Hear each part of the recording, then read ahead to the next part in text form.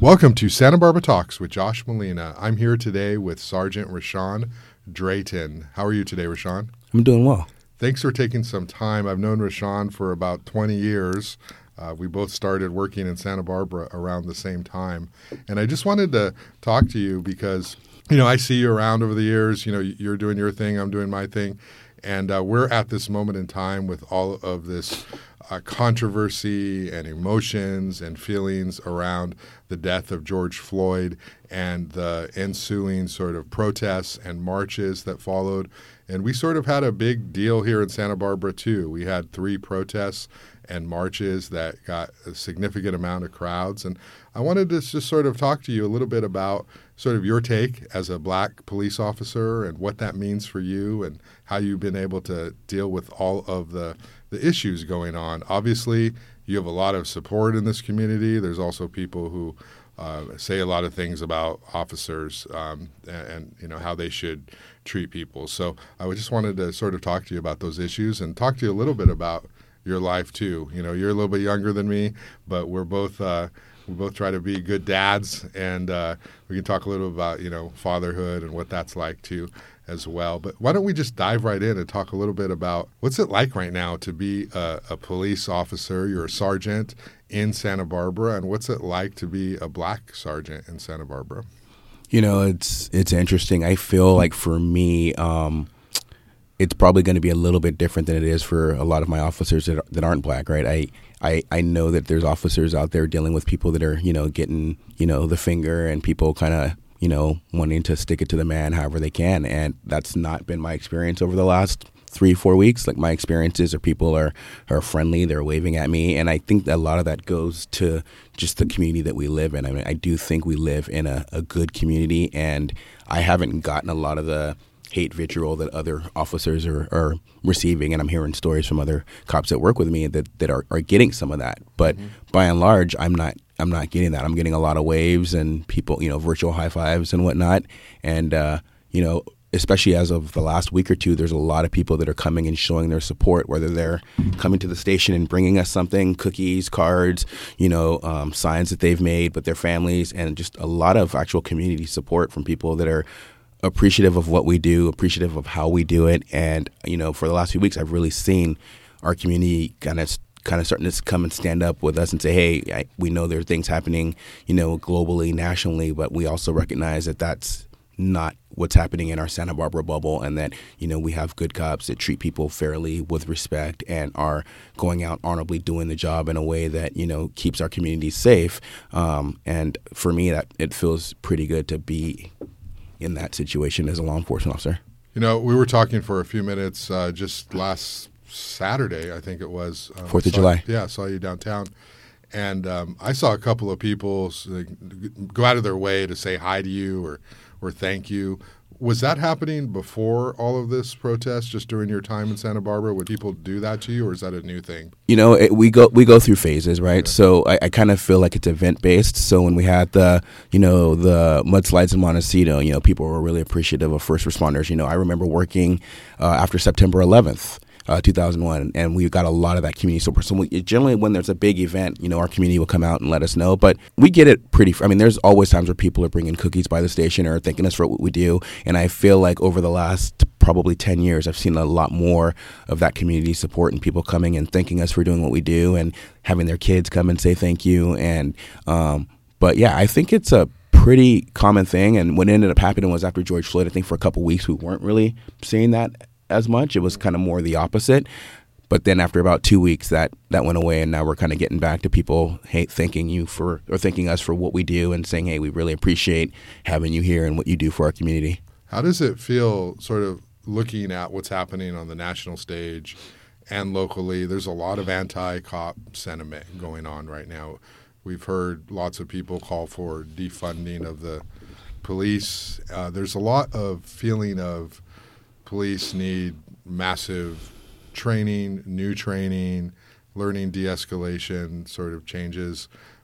What's that like, when people are really scrutinizing your profession on the national stage and locally? Do you take that personally, or what does that feel? As a 20-year law enforcement, officer, I don't take it personally. I realize a lot of that is tied to the uniform, and what that uniform means to different people, and different people have different experiences with that uniform. So a lot of their opinions and things that they're saying are going to be based on those experiences or experience of those close to them. Mm-hmm. So I don't take it personally. I recognize that, a lot of people are calling for a lot of change, for law enforcement. And the only thing I'd say to that is that I really do think it's geographical. I think that in California, California requires us to maintain a pretty strict training. I mean, we go to the police academy, which is 6 or 7 months long. It's 40 hours a week when you're in a classroom environment learning about the laws and how to enforce them. We also have to do continued annual training, and there's things that we have to do every year that we have to get signed off, and 8-10 training hour days. So we actually get quite a bit of training, and the amount of training and classes I've been to in my 20 years as a cop, it's not just that you go to the academy and then you hit the street and then you're kind of done. We're constantly doing training and constantly having to log on to our online portals through California Post, which is the Peace Officer Standards of Training. It's like the governing body for our training and making sure that we're staying up on all of our training. Mm-hmm. So I think that, like, globally within the United States, at least, there's different states have different requirements for their officers. And I think that, for a cop in California to be compared to a cop in, the Midwest or the South, where maybe their training requirements are different, I think, you're comparing apples to oranges, right? I think that, California cops do get really, really good training. And I know here at the police department, when you're talking about de-escalation, that is a part of our training. We've been talking about that for quite a few years. These are things that we train our officers to do. You're looking at implicit bias training and racial profiling training. These are things that I've been doing my whole career, but really the last 4 or 5 years, we've done a lot of training. We've met with just communities here in our community. We meet with other community groups, and we talk to them about the things that, they want to see from their officers. We were having meetings with LGBTQ, QTB. We did that probably 4 or 5 years ago, where they came in and actually presented training and learning about pronouns and how to address people properly, so that we're not, one, offending people, but also giving them the respect that they're due. So this is stuff that we've been doing in our agency for a long time. So when you see people saying that, cops need to be defunded, I think that you have to kind of look at what cops you're talking about and what level of training do they have, and what level of training do you want them to get to. Maybe having a base level training for, officers, within the whole United States, and not just having every state be responsible for how they train their cops. Yeah, this issue of racial profiling, do you think that, help me understand, a lot of people of color feel as though they're racially profiled in terms of, maybe they're doing the same thing. Maybe a teenage kid, who's a person of color is on a skateboard rolling, around State Street or in the neighborhood, and maybe a cop will approach them. But maybe a kid, the surfer type kid with the shaggy blonde hair, maybe doesn't get approached by the cops. Can you talk a little bit about, do you think that there's implicit bias when it comes to how you decide to approach somebody or pull someone over, and how do you sort of guard against that? Implicit bias is obviously a real thing, but I think the thing with implicit bias is that sometimes it's potentially motivating your decisions and to stop people or do things, but you don't necessarily know that it's there, right? So I've stopped plenty of scraggly-haired, surfer-looking kids on skateboards, and I've stopped, Hispanic kids on skateboards. I mean, honestly, the way the person looks to me has no bearing on why I'm stopping a person. And a lot of times it has to do with the violation itself and not the person committing the violation, right? So, but again, that's in our bubble here in Santa Barbara. If you look at cops that, are in the Midwest or the South or back East and say, I know that there are places in the South where, black people stay with black people, white people stay with black people, and there are white people there that, using the N-word is still a common, term that they use to how they describe people. Now you take that cop and you have him patrolling an all-black neighborhood and then seeing that on a daily, yearly, basis, it's probably going to influence and direct the way they do their job. So you have cops that are, serving a part of the population that they don't interact with or outside of work or don't even necessarily like or have an affinity for, and now they're going to serve that community that, may be 90% black, and you're wondering why we're having issues. It's like, well, if they don't respect the person as a person, just on the surface, when they go in and have to police and have to enforce laws and other things, it's probably not going to look very good. Yeah. And so that's kind of one of the things I think I have recognized or seen over the last, 5-10 years, just as I've matured in my law enforcement career, is there are a lot of people that are serving communities, one, that they're not from or that they don't have any respect for, and now they're going in and having to police those communities. And you're going to hear and see things on videos and on YouTube and things you're like, man, how is that person a cop? It's like, well, like, again, different states have different requirements, and certain things are going to be allowed in some places. That would not fly here. Yeah. If I had an officer here stopping someone solely specifically because of that person and what they look like and not because of that violation, that wouldn't go well. That's a good transition. Let's talk a little bit about you. You've been fortunate enough to work in the community that you grew up in, and a lot of us who grew up here have not had that opportunity. You and I are similar. We chose to be here. Tell me a little bit about your story. You grew up in Santa Barbara, so you're a Santa Barbara kid. So when you're working here, this is also your home. It's your job, but you know this place as well as anyone. So can you just talk to me a little bit about where you went to school and your upbringing and sort of just what your youth was like? Yeah, I was born and raised in Santa Barbara. I was born at Cottage Hospital. I grew up on the east side of Santa Barbara. I went to Cleveland Elementary School. I went to Santa Barbara Junior High School and then Santa Barbara High School, where, I graduated a few decades ago. But my upbringing was pretty awesome. We played outside until the streetlights came on with our friends and rode our bikes and skateboards, and we're daredevils running around the neighborhood, obviously getting in the kind of trouble that kids get into, nothing that's going to have any lasting, effects, but, things that helped us learn along the way what was acceptable and what wasn't.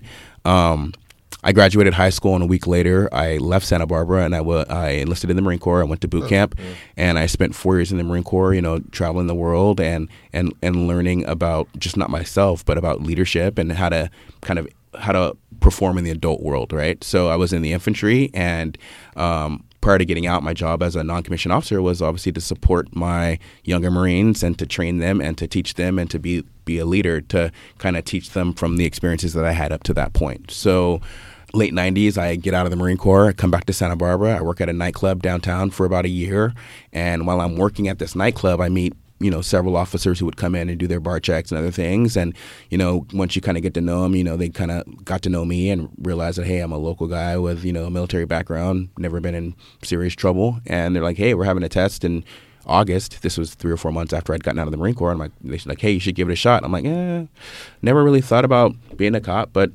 why not? I'm working at this bar. I'm not going to do this forever. And still was kind of pursuing some options. I had enrolled at City College and taken a couple classes just to kind of see what was gonna be interesting to me. And I went to the test. I tested. I went through the interview process and ended up eventually getting hired with the police department. So it wasn't like I sought out to be a cop. It wasn't throughout my military experience I thought I was going to be a cop. It just kind of gradually occurred. And, I'm really fortunate that the job kind of found me, because I feel like it's a perfect fit for not only my personality, but just kind of who I am as a person. A lot of the things in the job, really appeal to me. And I really love the fact that I'm born and raised in Santa Barbara. I know a lot of people here. I know the streets here. I know the problem areas, and I know the people here, which really then helps me to interact and deal with the people in Santa Barbara. I mean, obviously, Santa Barbara is not like a lot of other places. And frankly, I feel like the buy-in that, I get for being able to work in my community comes from being a product of this community. And when I'm out on the streets, knowing what I would as a kid or, as a citizen, how I'd want to see the police department function, and knowing that I can be a part of that and giving people kind of what they expect here in our community. So I've really been fortunate to be able to stay in my hometown and work here. And I've been here, 20 years now doing this job in my local community. And it's just, I think it's really been awesome. Yeah. When I was, as I went to DP, and I thought about a career in the military too. I was in ROTC in high school, and that was really fun. You sort of get that sort of foundation and that training and, the uniform, and sort of, I did a lot of the parades and that sort of thing. And, I seriously thought about going to the military, but I always, I went to City College instead, and sort of like, well, maybe, it's on the table. And that's where, I found journalism. And It was like at City College where I had, the first teacher who told me, hey, you can do something. I didn't really have much of that beforehand. But when you were growing up, when you're in junior high, high school, like did you know you wanted to go to the military, or was it just No, I didn't. I was in the marching band in elementary school, junior high, or junior high and high school. I did a lot with music. I kind of knew as I kind of wrapped up toward high school that music wasn't going to be like the lifelong passion for me, like that I was going to try to make a living out of that. Yeah. And it just so happened that I'm hanging out in the band room one day, and I had already talked to a couple Army recruiters, but they kind of weren't meeting when they said they were going to meet. They weren't really punctual showing up. And I was kind of like, yeah, I don't really dig that. And there was a Marine Corps recruiter who came into the band room one day because he had a relationship with my band instructor, like in regards to he was a former student. And he came into the band room, and he's in his Marine Corps uniform, and he's looking good. And we start talking, and then he sets up a meeting with me, and he's 5 minutes early. He's punctual, and he sits me down and just tells me kind of all of the things that the Marine Corps has to offer. And for me, like, this is, January of my senior year in high school. I've got, 5 months before I graduate, and I don't really have a plan. And a lot of things he was telling me just really resonated with me, that I'd be able to, learn a trade. I'd be able to make some lifelong friends. I'd be able to travel the world and do all these great things. And to a person in that, came from a family that wasn't super rich and didn't have any money, like, it seemed great independent for me to be able to kind of make my own path in life and not have to be relying on a parent or having to stay living at home after I graduated high school. So again, we're in January of my senior year, and a week within meeting him, I had already turned 18, and I signed on the dotted line saying, hey, I'm going to go do this for 4 years. So, I had a few more months of high school. I graduated high school, and a week later I was at boot camp. So it wasn't like something I ever thought I was going to do. I really didn't know what I was going to do, but not just like with the military, but with police work. It was never anything that I had this grand idea that this is something I want to do and I want to kind of gear myself for it. I just really tried to make good decisions in life so that nothing was off the table, and I kind of fell into not only the Marine Corps but then also kind of police work, and they ended up being two of the best things that I ever could have done for my life and my ability to stay in Santa Barbara, be able to do this job here that I love, and I've just been really, really fortunate. Tell me about boot camp. Where'd you do that at? I did it at MCRD, which is Marine Corps Recruit Depot down in San Diego. Uh-huh. That was a culture shock. You go from living at home and with your parents and going to school and knowing kind of the rules and the lay of the land, and you kind of get it figured out, especially as you hit your late teens. And then you go into, you get on this bus with a bunch of people that look scared and don't know what to expect for the next 3 months. And then you pull up at boot camp, and they just get on the bus and start yelling at you. And it's like something you've never seen before. I mean, you can obviously go on YouTube or anything else and see what those first meetings of, Marine Corps recruits and their drill instructors is like. But being in that moment, it's dark, it's late, and you're, the first 3 days of boot camp, you're doing processing and other things. You're not really sleeping. Your whole world is being turned upside down, and you don't know what is going on. And it takes a while to kind of figure out kind of how it works, the way that people are yelling at you, but it's not necessarily a personal thing. It's just, they're just there to rock you to your core and then build you. They're going to tear you down, and then they're going to build you up into the Marine the way that they want you to be. And there's a variety of reasons as to why they do that. You don't necessarily understand it when someone's 6 feet away from your face yelling at you, but you do come to kind of understand it and figure it out, and then you start to thrive. And it definitely, for someone like me who didn't do well with people telling them what to do or whatever, hadn't really given that too much thought when I went into the military, and it was definitely a shock to my system to, go from having pretty good independence as this 18-year-old senior to now here I'm in the Marine Corps having to tell someone when I'm going to the bathroom, or, you have to get permission to do certain things, and you have to ask. And even, throughout my whole enlistment, like, you don't ever do anything without telling people what you're doing. There's safety reasons for that, but there's a tether there that, for someone who's independent, it can be a little bit difficult. You learn to assimilate, you learn to deal with it. And I feel like that Marine Corps experience for me was one of the things that kind of helped shape me into the person that I was. It gave me some discipline and, some follow through. And, growing up in Santa Barbara, in a single parent household with my mother, who worked pretty hard to support my sister and I, didn't have a father or that male kind of role model in the home. So a lot of the things that, people get maybe from their dads or whatever, I didn't really have that. So I feel like this was kind of me tying it all together and learning some things that I hadn't maybe learned earlier so that I could get through life and be successful. Tell me about your toughest or worst boot camp experience. I mean, I imagine it's brutal physically, but also emotionally. But do you have anything you'd like to share about how you got through or overcame something that was super tough? Boot camp was difficult. From a physical fitness standpoint, I've always been in fairly decent shape, so that stuff wasn't really super difficult. I think the hardest thing, and I don't have a specific story because I mean that whole 3 months of boot camp is kind of a blur at this point in my life, and but I think that I do really remember. You'd be laying in your rack at the end of the day, and your days were long. You got up at 5:30 in the morning, and you went all day long. And you're laying in your rack, 8:30, 9 o'clock at night, and the lights are going out, and you're just trying to process all the things that you're going through. And there's people that were having a difficult time. Guy in my platoon, started wetting the bed, and it was just something weird, and he ended up, getting separated and whatnot. But it's just a shock to your system, and there's trauma-inducing a little bit. A little, it can be for some people, and for me, I didn't necessarily have the trauma of it, but I just recognized that we were all there doing the best that we could, and it was very, very difficult. And then you start learning over time to kind of lean on those other people, and you start supporting each other and lifting people up when they're struggling. If you have a guy that, struggles a little bit with PT, you put yourself, right next to him on PT, and you push him and you help him, because at that point, the people you started with, you want to finish with. These are your brothers, and you got to kind of support them. Mm-hmm. And so that was it was really the first time in, my life. I didn't really play team sports or anything, in high school or anything. So this was, being a part of a team and kind of learning what it's like to be a part of a team, and recognizing that for all your strengths, you may have some weaknesses that other people are going to have to help you with.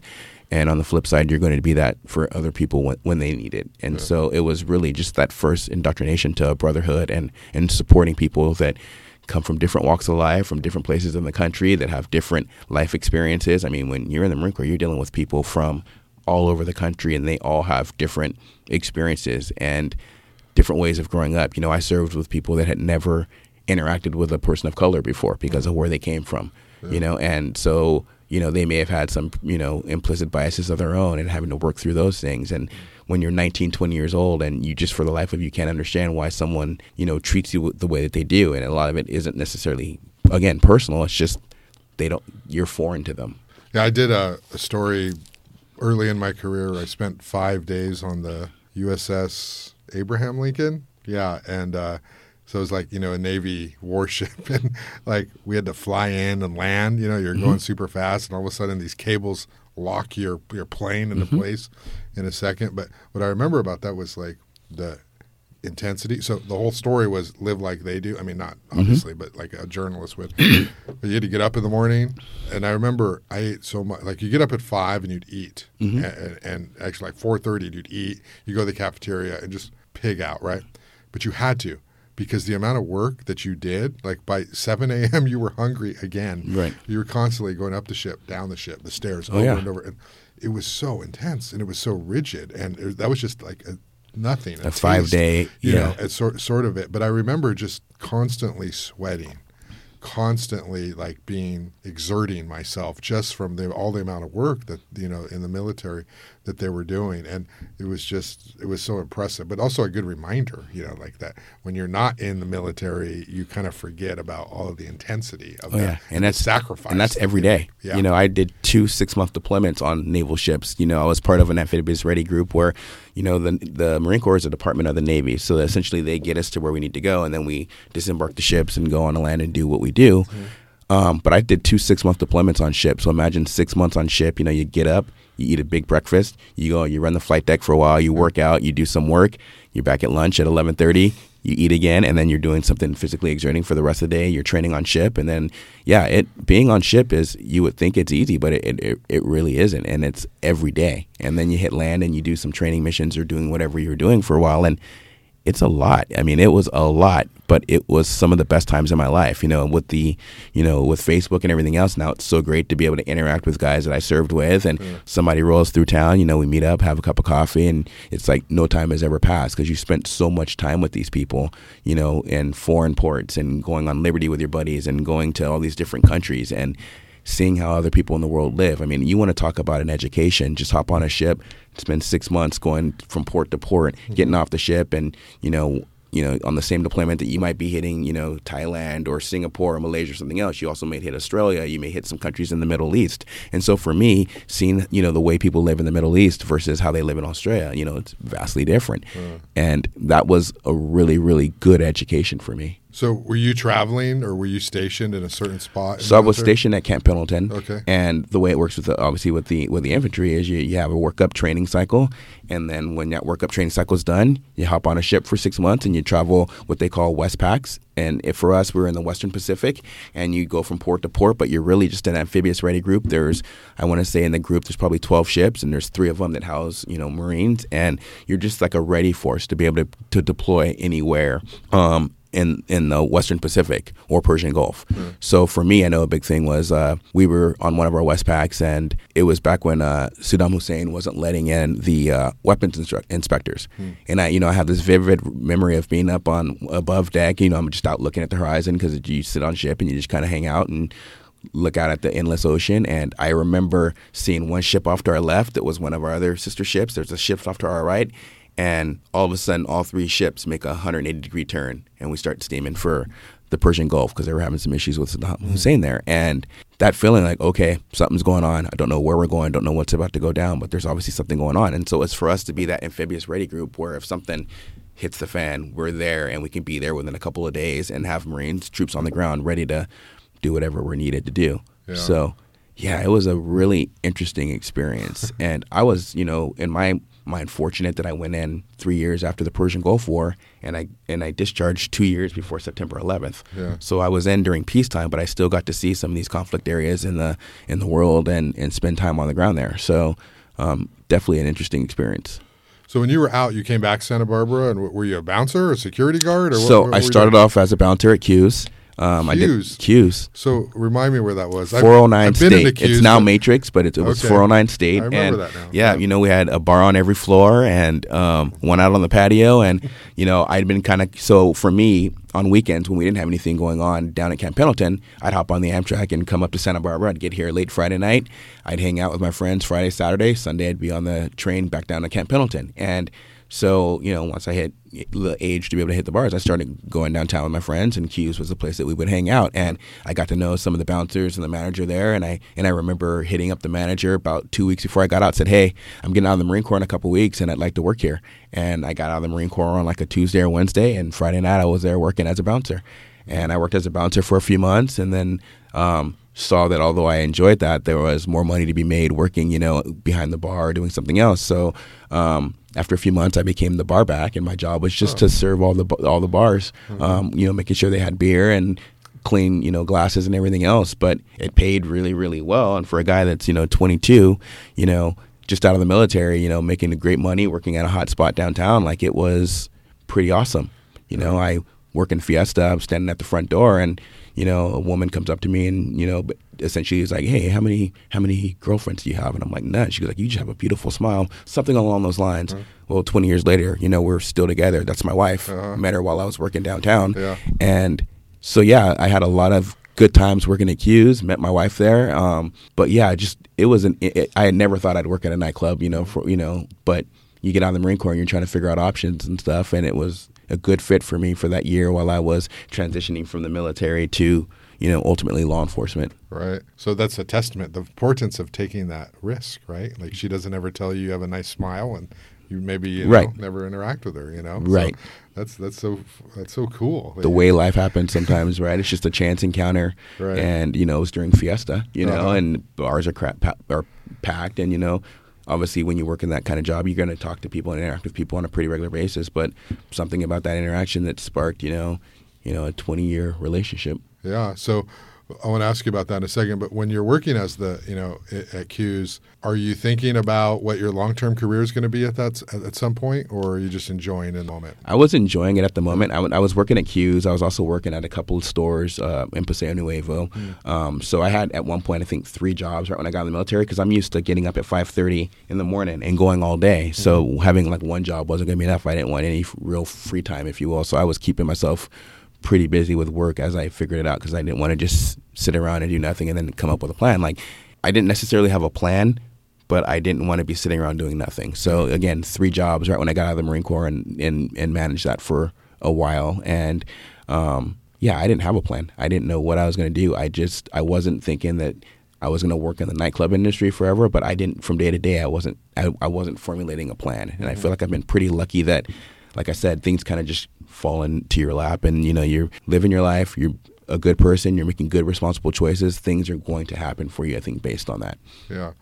And so, you reminded me of when we first met was back when I was covering City Hall, and I'm sitting in the back row there, and, you're working, at City Hall, sort of, as the officer who's overseeing the council at the time.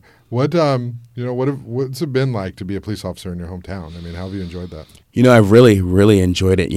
I still, run into people that just knew me as a kid that were just like, man, I cannot believe you became a cop. That's like the furthest thing that I ever thought that you would have done. Mm-hmm.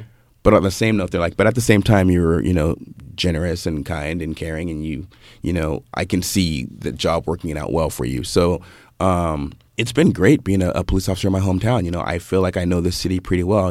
I've been on some special details. I've been a bicycle patrol officer. I've been a detective. I've been a patrol officer and, working patrol and being able to work, the east side for a few years, which is where I grew up. It was so cool to be, sitting at a stop sign, waiting for violations or something and having people walk by that a parent of someone that I grew up with or whatever, and they want to stop and say hi. So it's great to be a cop in your hometown and just see people that and, it's really awesome to be working and you come across somebody and you see their name and you be like, hey, are you related to so-and-so? Oh, hey, that's my uncle. That's my dad. That's why. Yeah. It gives you this instant, not only credibility, but the ability to build rapport with someone because you know somebody that they know and you can talk about that person and they know that you're, they may have heard of you from that person or whatever. Maybe it just gives you the ability to build connections quickly and a lot easier than if you come into a situation cold and don't really know anyone. So have you had to arrest somebody, like a friend, someone you knew, someone you grew up with? Have you had those moments too? I have. Yeah. And, I've arrested people that I knew. I've arrested people that I grew up with. And again, for me, you can have a cop that doesn't know you or care about you. I mean, at this point, if you've put yourself in a situation where you're getting arrested, what cop do you want? The guy that's not going to treat you with respect? Or do you want the person that's going to treat you like a person? And yeah, we all have things that happen in life. We all make choices, but I don't judge you based on those choices. That's not my job. My job is to make an arrest if the elements of a crime have been met, and I'm still going to treat you like the person that you are. And I think that I've never had an adverse response to arresting someone that I grew up with. Obviously, maybe in that moment it wasn't great. Yeah. But a month or two later, you see them on the street and they come over and give you a hug, and it's just like, yeah, you were doing your job. I put myself in that situation. You were doing your job. And I think that when you can take someone's freedom away and they still see you as the person that you are, not as the uniform, I think that's huge. Yeah. And we know it's extraordinarily dangerous to be a police officer. Can you talk to me about how you've been able to navigate situations? Have you had any situations where it's been sort of difficult or, really sort of like, oh, my goodness, I've had an altercation or, can you talk a little bit about the danger side of it? It's a dangerous job for sure. And I think a lot of our training kind of helps to kind of prepare you for that. But preparing for something and then actually being involved in that situation, you are going to revert to your training. Have people charge you? And that sort I've of had thing? people charge me. I've had people swing at me. I've had people try to hit me. I've had people throw stuff at me. I was involved in a shooting my first 9 months on the job in front of Velvet Jones.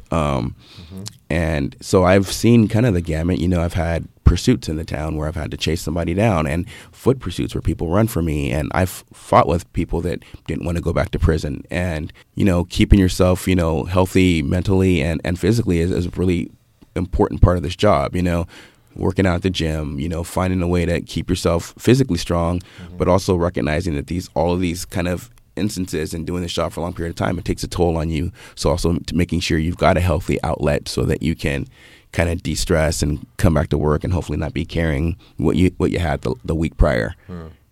But yeah, 20 years in law enforcement, you're not going to get through it unscathed without fighting with a few people and having people that just don't want to go back to jail or go back to prison. And it's for them, they want to get away. It's not necessarily that they're trying to hurt you. I mean, obviously there are some people out there that want to hurt you, but a lot of times when someone's fighting, just trying to get away, and they're throwing punches, it's because they just don't want to go back to whatever that situation was that they don't want to, whether it's jail or prison. So right, and all jobs, all professions, everybody in life, you learn from situations and you figure out how you can do things differently.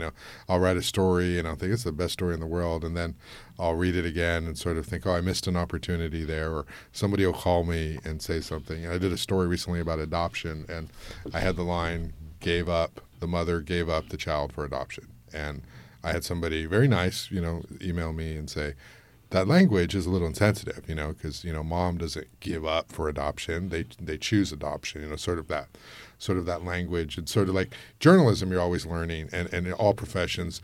Have you had moments in your career where you're like, not maybe not regret, but I would have done that differently, or I learned from that moment, or, I'm a better police officer today now because of something that happened yesterday? Have you had anything like that? In law enforcement, that's one of the great perks of this job is that every day you can learn something different. Every day, you can learn something. I mean, I've been doing this job for 20 years, and recently I learned something from an officer that had a year on. So as long as you're open and receptive and keep a humility about you, you can constantly be learning in this job. I mean, there are so many things that we have to know, whether it's, law, policy, procedure. There's just a lot out there, and, you try to take in as much as you can, but, you can only take in so much at a time. So it is, one of the things that with maturity, you will learn different techniques and ways to do things. And, the cop me, at year 1 versus the cop me at year 10 versus year 20 is going to be different. And you're just hoping that there is a growth, and you're hoping that you are learning from mistakes. Obviously, as a cop, you're not going to always get it right. You just hope that if you don't get it right, it's not going to be something that puts somebody at risk or gets somebody hurt. If you do an arrest wrong and you do the administrative portion of it wrong and the case gets thrown out, then yeah, you don't feel great about that, but no one's been, perilously injured. Whereas if, there's certain parts of our job, if you get it wrong, and as we've seen in places nationally, some people get it wrong and that can have a catastrophic, end for someone, Right.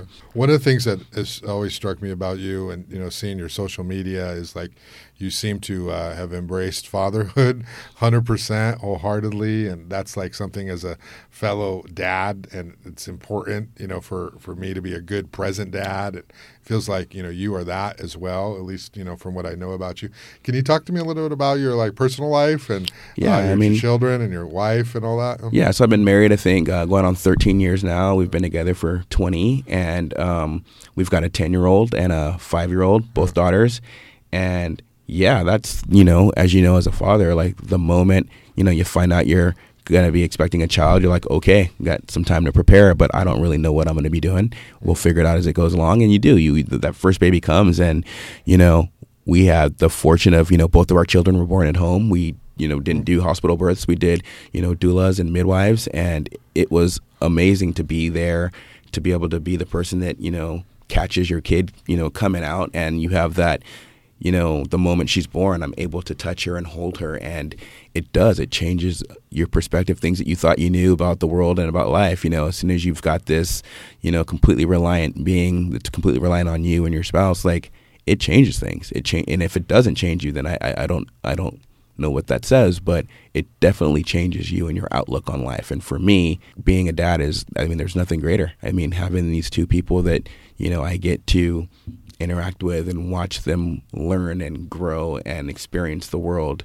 I think it's been fantastic. Obviously, as one of my big hobbies is photography. And, I used to go and shoot motorcycle races, and I would shoot at the local zoo. I would volunteer at our zoo and take photos of the animals and stuff there. And I really enjoyed that. And when I had kids, I'm kind of like not having the ability to go and shoot the things that I want to shoot anymore because I just don't have the time. And I then just said, hey, what I'd like to do is maybe shoot the childhood of through my kids' eyes. I want to be able to show my kids what their childhood looked like through photos. So I've got these long-standing projects where I'm essentially both kids have, a huge vault of photos for both of them. And, one day they're going to get to see what their childhood looked like, at least from my perspective. And yeah, it's helped me grow in my photography. It's helped me, so that hobby plays into my fatherhood. And I think there's nothing greater than being a dad. It gives me immense pleasure. And obviously there's, our kids they can push buttons like no other, and they know how to get under your skin. And at the end of the day, though, everything I do in life is to be able to support them and provide them, a good foundation, a good home life, and try to start them off in life, on the best foot forward.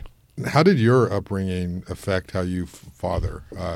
I know that in my case, I always wanted to be sort of the best father I could, to sort of give them the opportunities that I didn't have and the treatment and help them have a different experience than I did. How did your sort of relationship with your parents sort of affect how you father? Well, my parents split up when I was pretty young, and my father was in the military and traveling the world, and subsequently had a new family. And so for me, it was my mother and my sister and I, growing up together. And,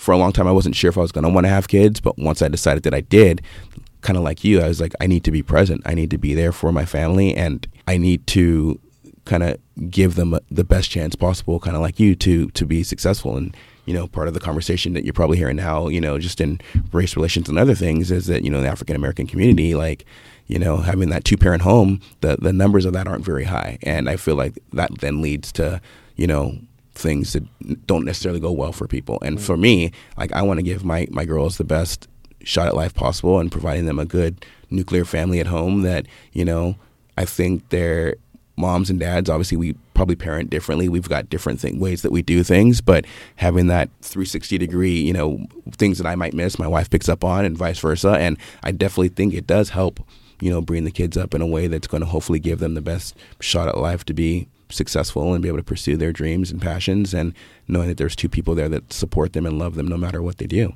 Yeah, I have friends who are my age who do not have kids, and they're great people.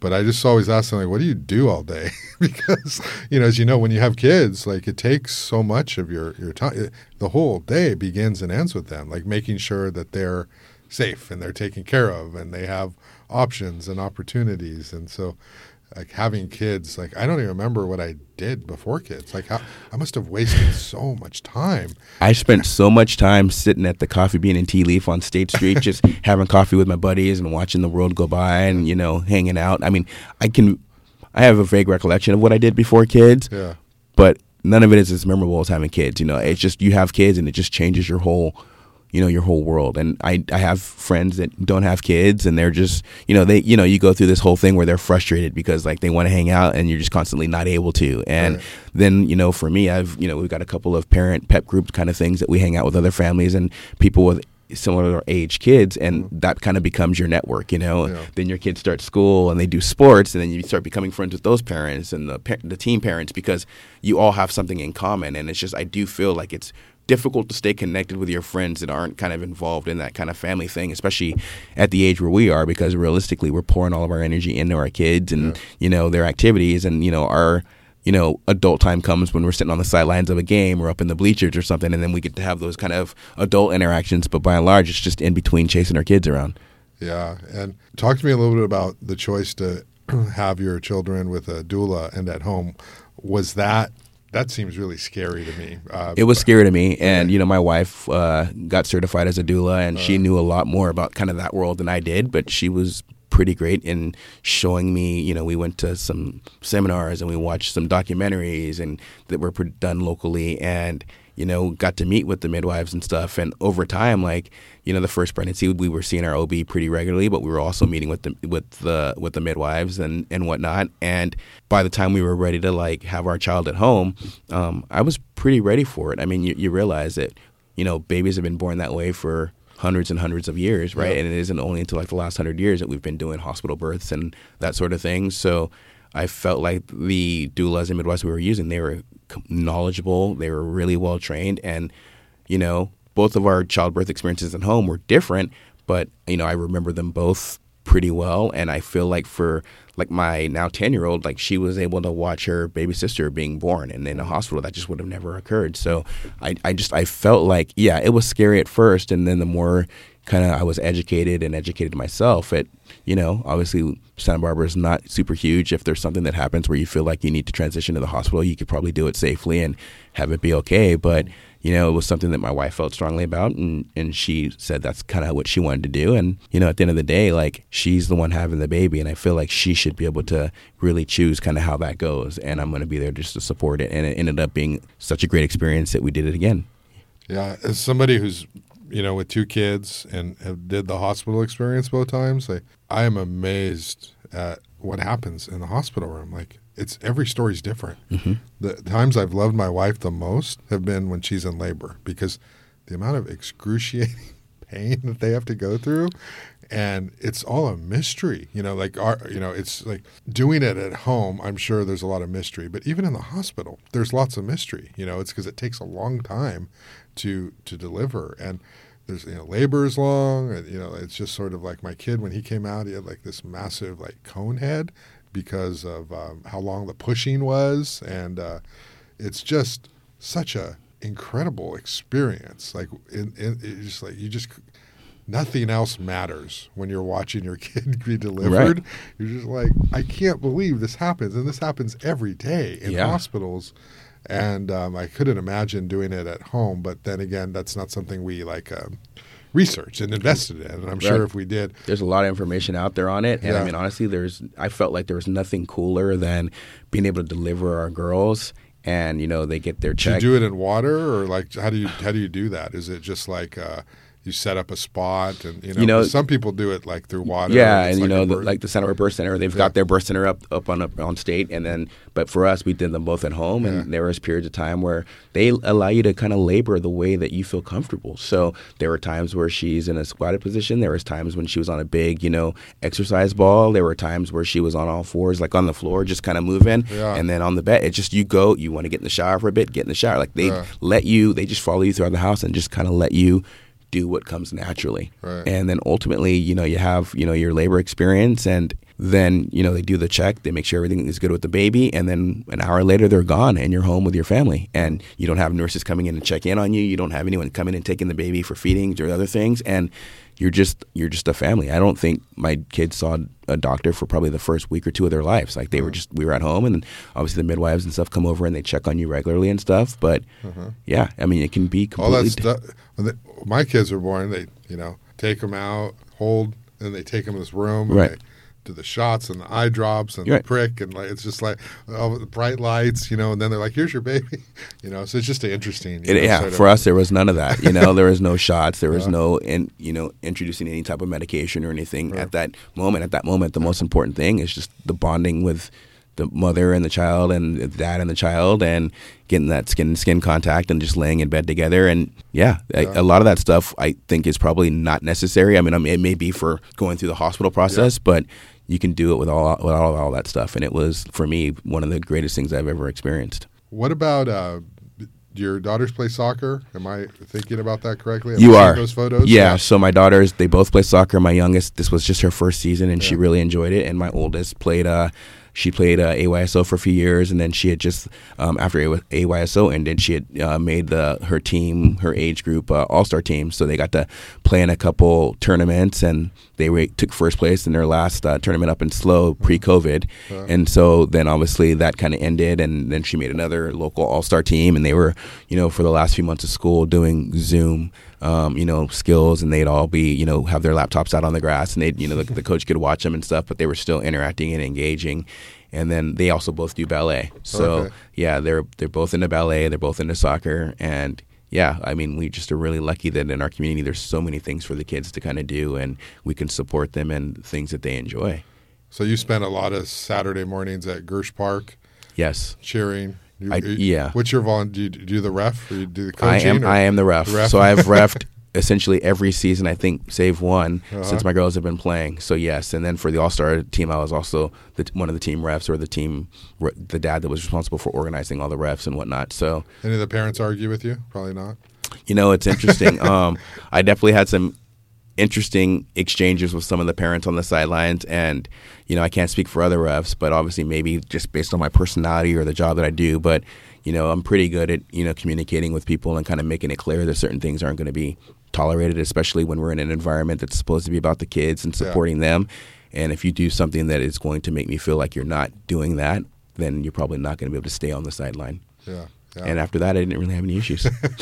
That's good. Yeah, refs got to put up with so much stuff. And they don't get the glory. The coaches get glory. Like, you're the coach. The ref, it's like once the game's over, you're done. It gives you a certain perspective, though, when you're a spectator and you're not reffing, about how you see that referee. And, I'm not going to be the dad that's up there yelling at the ref, because you have to realize that, one, they can't see everything. Yeah. And two, they were doing the best that they can. And they're probably just out there volunteering. And, if I have a problem with it, either get out there or don't. But I'm not going to be the person criticizing the ref at this point in my life.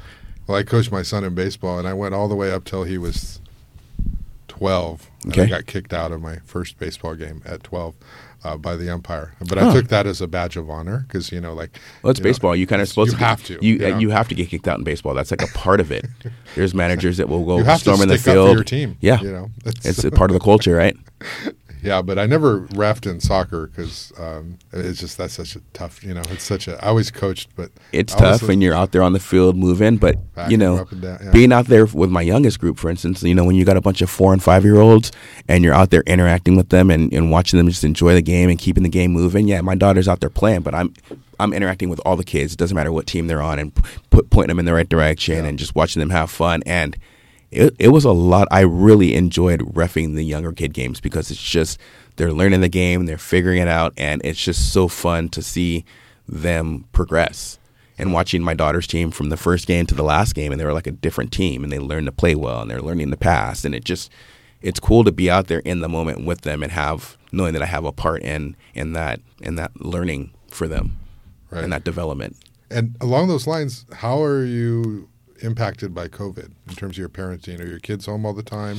Everybody's home. How are you adjusting? Everybody's home. Yeah. I mean, we have, one family that we're kind of quarantine buddies with, and we'll hang out with them, but we're trying to take the girls on hikes and walks. And obviously we always have masks on, around our necks. So if we need to pull it on and, whatever we can, but we aren't really, kids are social, and, especially with a 10-year-old, they've got friend groups and they've got their soccer group and their ballet group. And to not have that it's tough, and to always be at home, it's tough. We're fortunate that we have a home and we're not sharing walls with anyone, and we have a decent side yard that the girls can go play in. And we've got, 4 pets that the girls are constantly playing with and interacting with. So we have outlets. Dogs and cats? We have 2 dogs and 2 cats. Oh, cool. Yeah. So, yeah, we have got 1 dog that's 7, and then we adopted a dog in January, at the beginning of the year, a puppy, and then we also adopted, I think, last year after our longtime 15, 16-year-old cat passed away, we adopted 2 cats. So, yeah, we've got a full house of pets and everyone that needs to be taken care of, and then the kids are pretty good about their roles in that. But, yeah, our house is always crazy, but we are together. And although, this whole COVID thing, no one knows when it's going to end or what it's going to look like, but just doing what we can to try to stay healthy and take care of each other, and recognizing that, we do also need space. And, right now I'm out for a couple hours away from the home, and later today I'll give my wife some time to take some time and go walk a dog or something and kind of get out, and I'll hang out with the girls. And then, we go on family walks and other things. But yeah, it's definitely, it's interesting. And not knowing what tomorrow looks like, not knowing what the school year next year is going to look like, not knowing what any of their activities are going to look like. We were 5, 6 days a week involved between soccer and ballet and tournaments. Like, we were pretty busy. So to go from that to now the other end of the extreme, it's definitely interesting, and I can definitely see it affecting the girls. But very, very fortunate that my 10-year-old and my 5-year-old are like best friends, and they do a lot together. And although they're sisters and they fight, I think they take pretty good care of each other. Yeah, that's really cool. If there is one good thing about COVID, and I what I mean is, if there is something to be taken from this positive, is that the amount of family time, like forced family time, is really, really paid off. In terms of, I tend to be a workaholic. You work, and you're always on the go. You're always on the run. You're doing this. You got kids. You're managing them, but all of a sudden now you're home and your options are limited for what you can do outside of the house. So we're playing games more. We're talking more. We're watching TV more. We're watching more movies having together. Meals more together. And that's something that gets lost when you're so busy doing the hustle. You're doing the hustle. You're online. There's just so much external stimulus that goes on that it's really, for COVID, I mean, it's really helping people maybe focus on what's important, which is family and keeping each other safe and healthy and spending that time together. And, 10, 15 years from now, we're going to look back on this time and just realize how much actual time we spent together. And it's really, I think, made all of us maybe slow down a little bit. Yeah. There's a lot going on in the world. There's a lot between work and other responsibilities that we have to manage. But ultimately, we're doing everything for these kids. And it's nice that we actually can take a little bit of a break and spend time with the kids that we're doing everything for, and really take time to get to know each other and experience things together and really be a close family. Yeah.